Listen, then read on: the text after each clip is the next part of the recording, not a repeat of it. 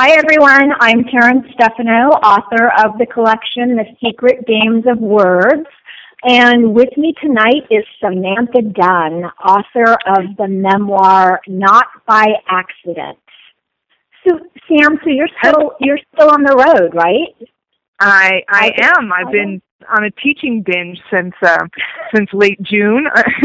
First at Esalen with Cheryl Strayed and Pam Houston and Alan Heathcock and Steve Allman, the kind of the all-star team I get to hang out with sometimes. And then now I'm at Out of Wild Arts up here in the mountains of California, and I'm going on week 2. So it's going to be rough. I mean, I know you love teaching, and those are certainly beautiful venues, but sometimes it's just nice to be at home too. So. Yeah, exactly. Sometimes I have to stop myself now and say, okay, did I already tell you guys this, or was this last week, But I do, I truly do love teaching. It's not just BS. I find a lot of inspiration from these people. I mean, I'm teaching a group of, I'm teaching a group of 13 to 16-year-old girls right now at Out Wild Arts.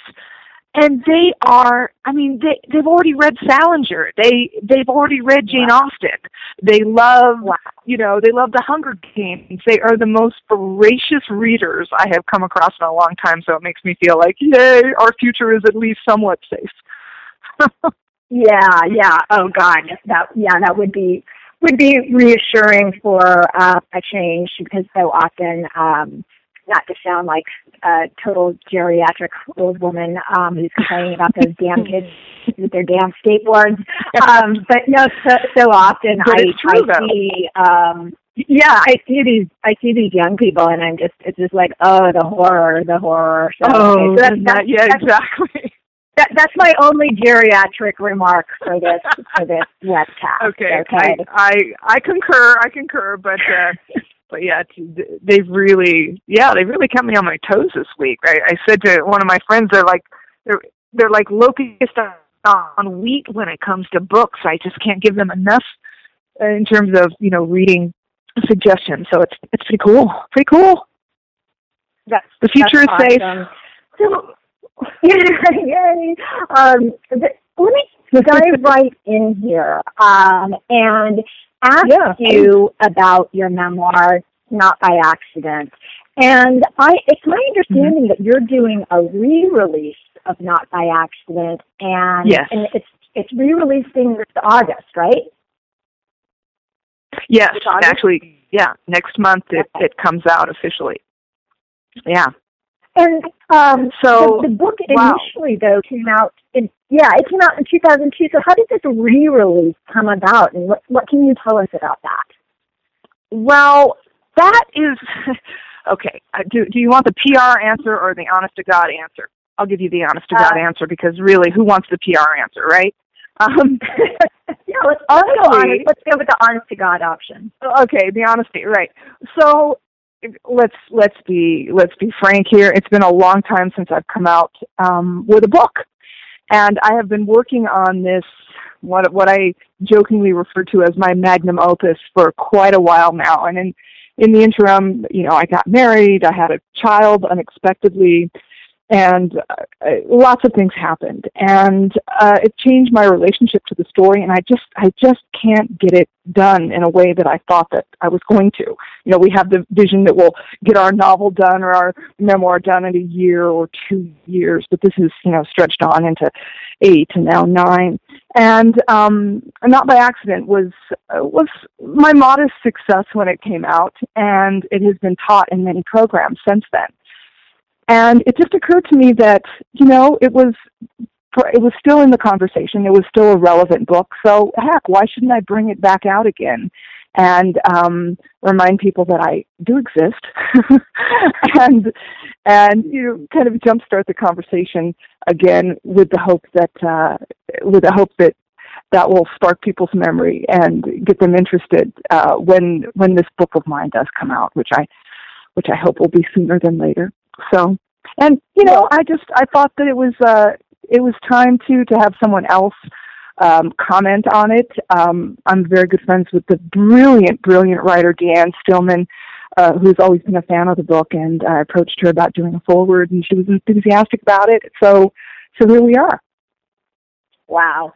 Well, let me just interject though, and let you know that you don't have any need to remind people that you exist, because people know you exist, Sam, and you have Thank you, lot. Karen.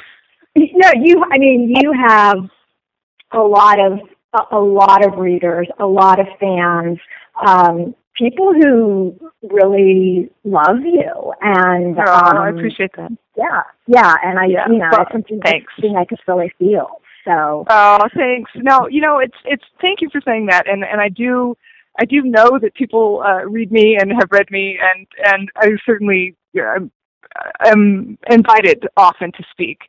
But you know how it is. You are sitting alone in your room. Come on, what's the writer's job, right? Complete isolation. You're sitting alone in your room, and you're thinking, oh my God, where am I? I'm falling off the face of the earth. And I don't care how many books you have. I don't care how much you speak that or address audiences or get published and whatever. It's still an isolating endeavor in a lot of ways. Yeah, anyway, it sure is. Yeah, if you're doing the work and you're being a real writer, it is isolating, and it's hard to strike that balance between, I am going to self-isolate, I am going to keep my butt in this chair until I finish this scene, and getting your work out there. It's so true. And I think even, I'm sorry, I didn't mean to cut you off. No, you're good. You're good. But I think even now, especially now when there are so many ways that we are supposed to be, or we're told that we're supposed to be in the conversation. We're supposed to be, on Pinterest, and we're supposed to be tweeting, and we're supposed to be on Facebook, and we're supposed to have our author page. And don't you feel exhausted sometimes? I mean, don't you just want to sit down and have a conversation face-to-face with somebody, or like we are right now over the phone, Yeah. No, I do feel exhausted. And the approach I've taken with that in trying to promote the Secret Games of Words is to place limits on myself. So like I'll do Facebook, I'll do Twitter, but I'm not doing Pinterest, I'm not doing Instagram, and because it's like I can't be everywhere and do a good job of it and interact in our community in the fulsome way that I want to interact. So that's the approach that I've taken, because otherwise I think you can really drive yourself nuts. I think you could drive yourself absolutely crazy. I agree. And I take a page out of my husband's book. My husband is a political consultant. He's worked in politics for a long time, and his expertise is really in the ground game and grassroots organization and grassroots mobilization. And you know what? I think that is the most lasting form of a relationship to the reader too. The person who passes your book on to their friend and says, you have to read this, that word of mouth, that personal contact, that ground game is really the most important, and it is all based in real relationship, I think. I mean, because don't you get things from people on Twitter all the time? I do, that ask me to buy their book or blurb their book, and I have no idea who they are. But if somebody like you, who comes from a mutual friend, who I'm able to develop a relationship with, then I read the book, and then I go, oh my God, this is really fantastic stuff. You have some really beautiful stuff in here, Karen. The Secret Game of Words is a lovely, lovely collection. And no, I'm sincere. And so I'm gonna, like I said, I've already taught how to read your father's obituary in my classes. So that's how it happens. That blows my mind. That is That's just, true, though. When you you Facebook messaged me that, and I think I replied, okay, you made my day, you made my year. I mean, that's so exciting to me that you would teach one of my stories. That blows my mind. It was a great frame. It's great, the way you are able to use this frame, the how-to frame, and develop a character. And have a sense of, I'm going to use the MFA word, profluence in such a short story. It was really lovely. So there. Well, you've done good, girl. Thank you. Thank you so much. I want to go back to your book, Not by Accident, for another moment. And in that book, you do an excellent job of taking us back in time. You take us to childhood. You take us to young adulthood with your mom and grandmother. Mm-hmm. But then you're able to really seamlessly bring us back to the present, back to the horror of the hospital bed where you were stranded after this horrific injury, to quote one of your doctors, I believe. How are you able to achieve that seamless movement through time? And for those who are listening, what could you tell them? If you're teaching right now, what do you think is the key to best structuring movement within time in creative nonfiction? Well, I would say it's magic. No, just kidding. It's one of the most difficult things to manage, how to compress time, how to extend it. For me, I think my training as a journalist has been one of the most valuable elements for me as a writer, because as a journalist, we're always taught to stay in the moment, to make sure people understand what story you are telling in the now. You know what I'm saying? You have a firmly rooted now. You have a firmly rooted what is happening to this person. How are they in danger? What do they want? What is the obstacle to what they want? And so when you have when you're firmly rooted in the now, the reader has a sense of anticipation. And so you've bought time in a way. You've bought time to tell them, okay, hang on there for just a minute. Let me explain a little bit. And you also use the page. If you notice that I have double line breaks, I have short paragraphs, I have short chapters in order to help them physically move through the book. And that all comes from journalism. So if there's any secret that I know, it's that. Otherwise, it's just playing by ear. And if I'm bored, I figure the reader's bored. So when I'm feeling that the section's gone on too long, it's just really by that visceral sense of what I want to read, So I hope that helps. Don't you feel that way? I'm gonna, I have to say, I'm gonna go back and re-listen to my own web broadcast. So and jot down notes of what you just said, because it's really remarkably helpful. Oh, good. You are a good teacher. Yeah, but we all have to remind ourselves of it. I know this. I teach this, and yet when you're struggling with the page, it's always the same. It's always the same struggle. I have to remind myself we don't get there on the first draft, or the second draft, maybe the third draft, if we're lucky. Or in my case, the 1,000th draft. Well, that's I'm serious. I rewrite and rewrite and rewrite and rewrite, and it takes me forever to finish. Do you rewrite as you go, or do you just do one crappy draft and then rewrite, or do you rewrite as you go? I just do one crappy draft, and not only do I do one crappy draft, but I do a crappy draft where I jump around all over the place. And if I feel like writing scene 1, I'll write part of scene 1. And then if part of scene 3 jumps into my head, I'll start writing that. So it's a complete mess.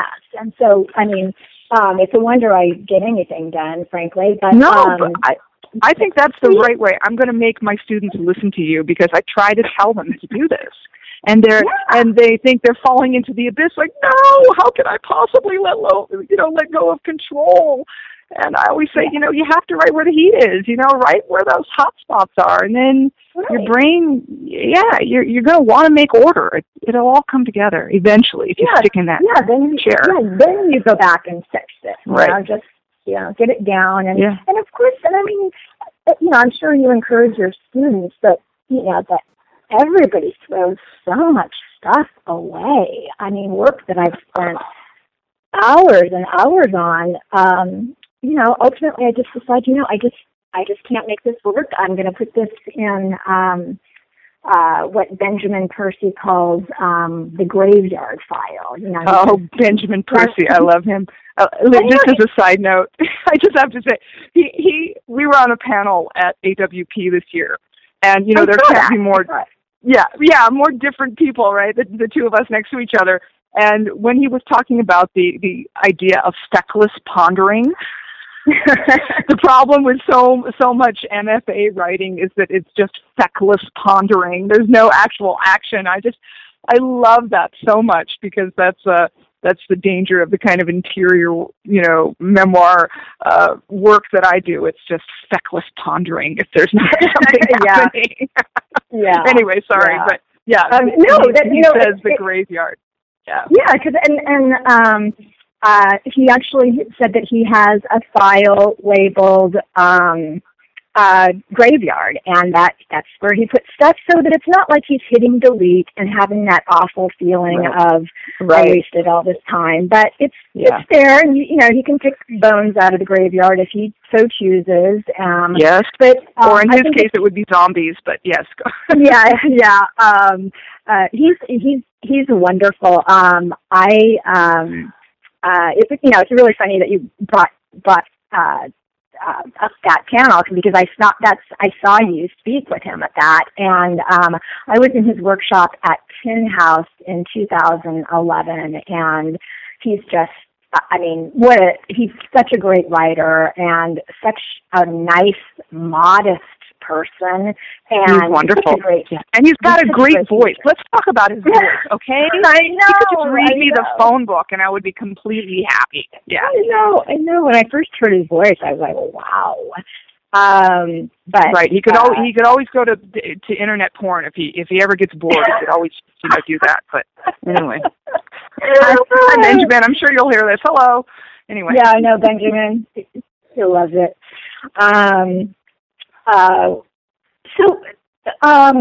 I wanted to ask you about a specific scene in Not by Accident.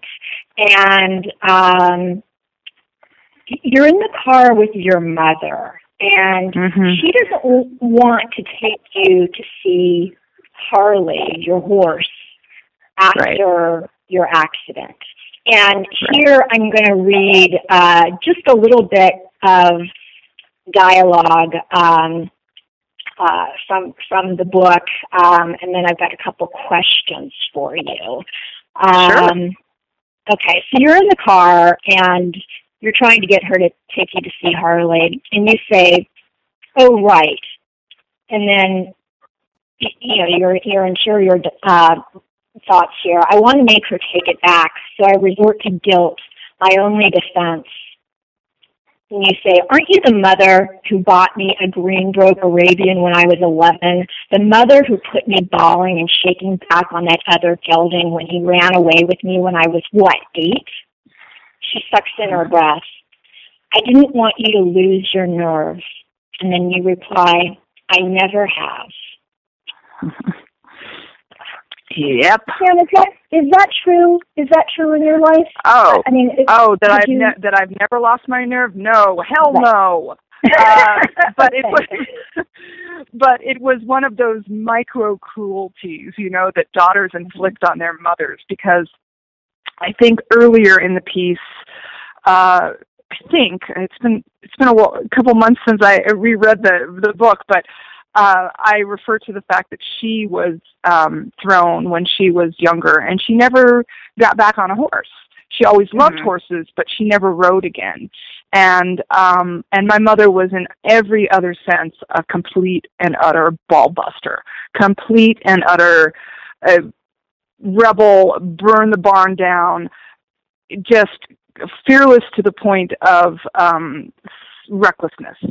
But that was one area with horses and riding that she never approached again. And maybe that's why she wanted me to be as fearless as a rider as I tried to be. And so that moment was really strictly about the horse, strictly about getting back on the horse. In terms of everything else in my life, no, I have been a quivering coward many, many times. But you're in good company. Yeah, quivering cowards unite, yes. But in terms of that moment and getting back on the horse, I'm still I'm a little more conservative with riding now that I'm a mother. But still, there will always be that part of me that just gets back on a horse. Literally get back on the literal horse, but in other ways, with relationships and some parts of my career and friendships, many other things, I have been a quivering coward. Yes, it's true.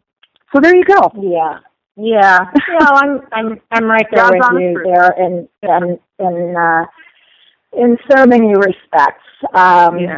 But all right. But yeah, the thing between the mother and the daughter, I mean, isn't that one of the central tensions? Isn't that one of the primal relationships that we go to in writing, whether it's fiction or nonfiction? I just think that is, for me at least, a continual source of fuel for storytelling, trying to get a hold of that narrative, Yeah. And, you saw from the stories in The Secret Games of Words, the mother-daughter conflict doesn't appear in every story, but just maybe 95% of them. Yeah. So it's it's a great resource, and I have a terrific relationship with my mother. I think she's going to be 90 in September. Oh, wow! And I emphasize to people, the mothers in these stories are fictional, and they are. But the emotion, eggs. My mother snaps eggs. Damn it! I love that. I love that intro for which story is that? Hold on, I have to look at it. In defense of memory loss. Yeah. I love that. Eggs. Damn it. No, but the emotion, right? It's the emotion that fuels it. Right. It's not the literal truth of the relationship, but that just tortured, incomplete, and yet totally loving, or the desire for total loving between, the mother and child. I don't know. I just find it completely fascinating and a constant source of fuel. Speaking of which, let me just tell you how much I love. It's actually I discovered it kind of by accident, reading How to Read Your Father's Obituary. I neglected the story on the left side, Seeing, for the first couple times. And then I looked at it and I went, oh my God, this is really, I don't know what to call this. Is it a lyric short story? Can I read just a little bit of it because I love it so much? Yeah. I do. Seeing. We walk the same streets as another restless day tapers off, anxiety pumping through each limb as we pass the sleeping homeless, silently remembering how our mother dressed us as bums one Halloween because she'd prepared no other costume, how she recast us into smudge-faced little ragamuffins, but now these bodies around us are grotesque carcasses we don't step near for fear they will reach out, infect us with their loss, their sorrowful stench, transforming us with a touch into them. And we hurry past. I just love that. I think that's so beautiful. And anyway, I just wanted to, what do we call that? What is it, a lyric short story? What is it? Is it a prose poem? I don't know. I like it. Well, thank you. Thank you so much. I just kind of generically call that and some of the other shorter pieces in the collection just flash fiction, and that's just what I just call it generically. But this particular piece, I think calling it like lyrical prose, I think that's certainly fitting. But this story came about as from a prompt. I was in a group for a whole year with the fabulous writers Robert Vaughn, Len Kuntz, and Meg Hewitt. And are those the people that you thank in the introduction and the acknowledgments? Yeah. The ones, the ones who I say probably deserve some form of editor credit on the book because they had such a huge role in shaping so many of these stories, particularly the shorter ones. And I think it was, I can't remember which one of them had given this prompt, but the prompt was, write a story in one sentence. You'll notice that this piece it's one sentence. There's an ellipses, there's commas, but it's one sentence. And the other part of the prompt is it has to be 200 words exactly, not 199 words, not 201 words. And so it was a huge act of self-discipline to conform to those boundaries, and then otherwise it was just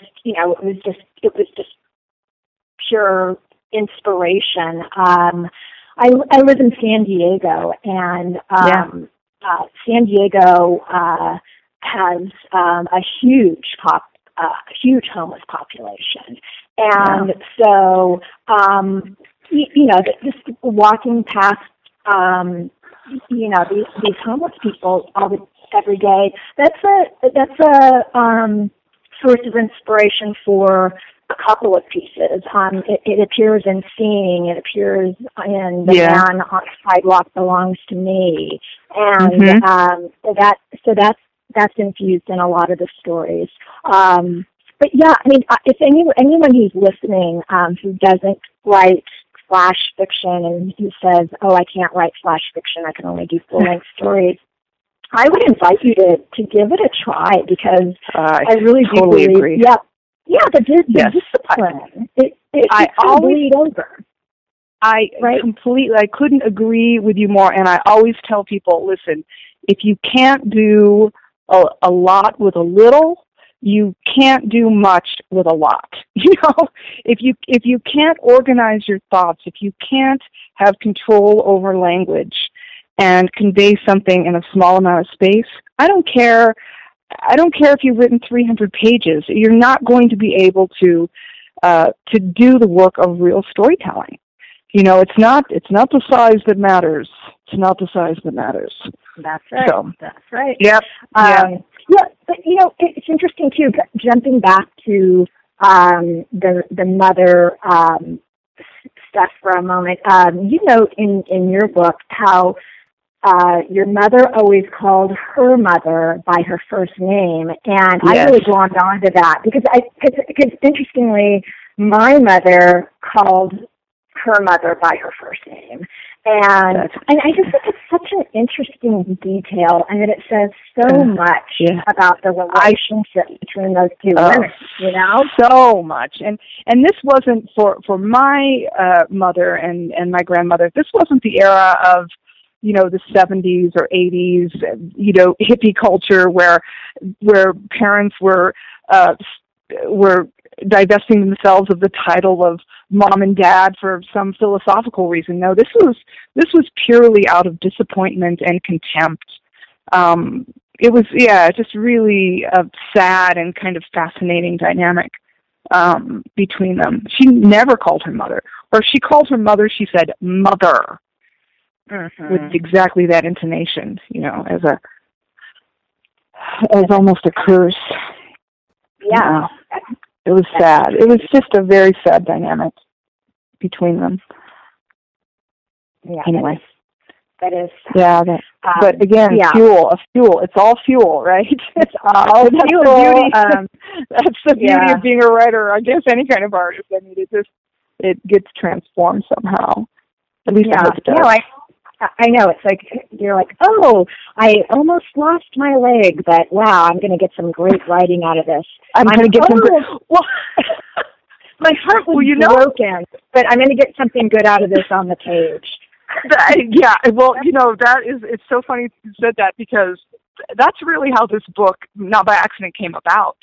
Because I had no intention of writing a memoir. I think I had read one at that point. I think I had read Angela's Ashes, and that was it. That was the extent of my knowledge of memoir. And I was I'll never forget this, true story. I was in my hospital bed at UCLA, still on my morphine drip, and one of my editors in New York, her name is Alex Siegel Postman, and she was at Women's Health and Fitness. And she called me up and said, "How are you?" At the hospital, she called me. And I said, I'm hanging in there. And she said, I don't want to seem mercenary, but as soon as you're feeling well, you might want to take some notes, because this would be a good story. I love her. So, I've never met her, but I love her for that. God, this will be a good story.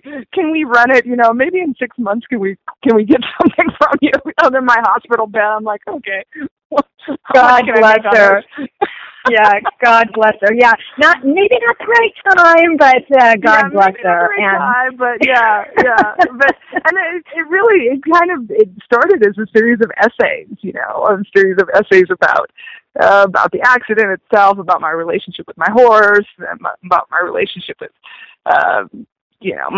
my divorce at the time, the idea of what it meant to be accident prone, which is, I did a lot of research about that. I was actually thinking it was going to be a creative nonfiction work about that topic, but the autobiographical details were just too compelling, quite frankly. So I could not braid my own story into that. Yeah, absolutely, they're compelling. And let me ask you, and we're going to have to wrap this up in just a few minutes. Got these broadcasts blow my mind, because time passes so fast. I know. Blink, and we've been talking for 35 minutes, and it blows my mind. But I want to ask you about one scene, specifically in Not by Accident. You make your first visit to see Harley, and that first visit it's absolutely heartbreaking. And in that visit, you talk about breaking a spell. And here, I just want to read just a sentence that I think is so beautiful.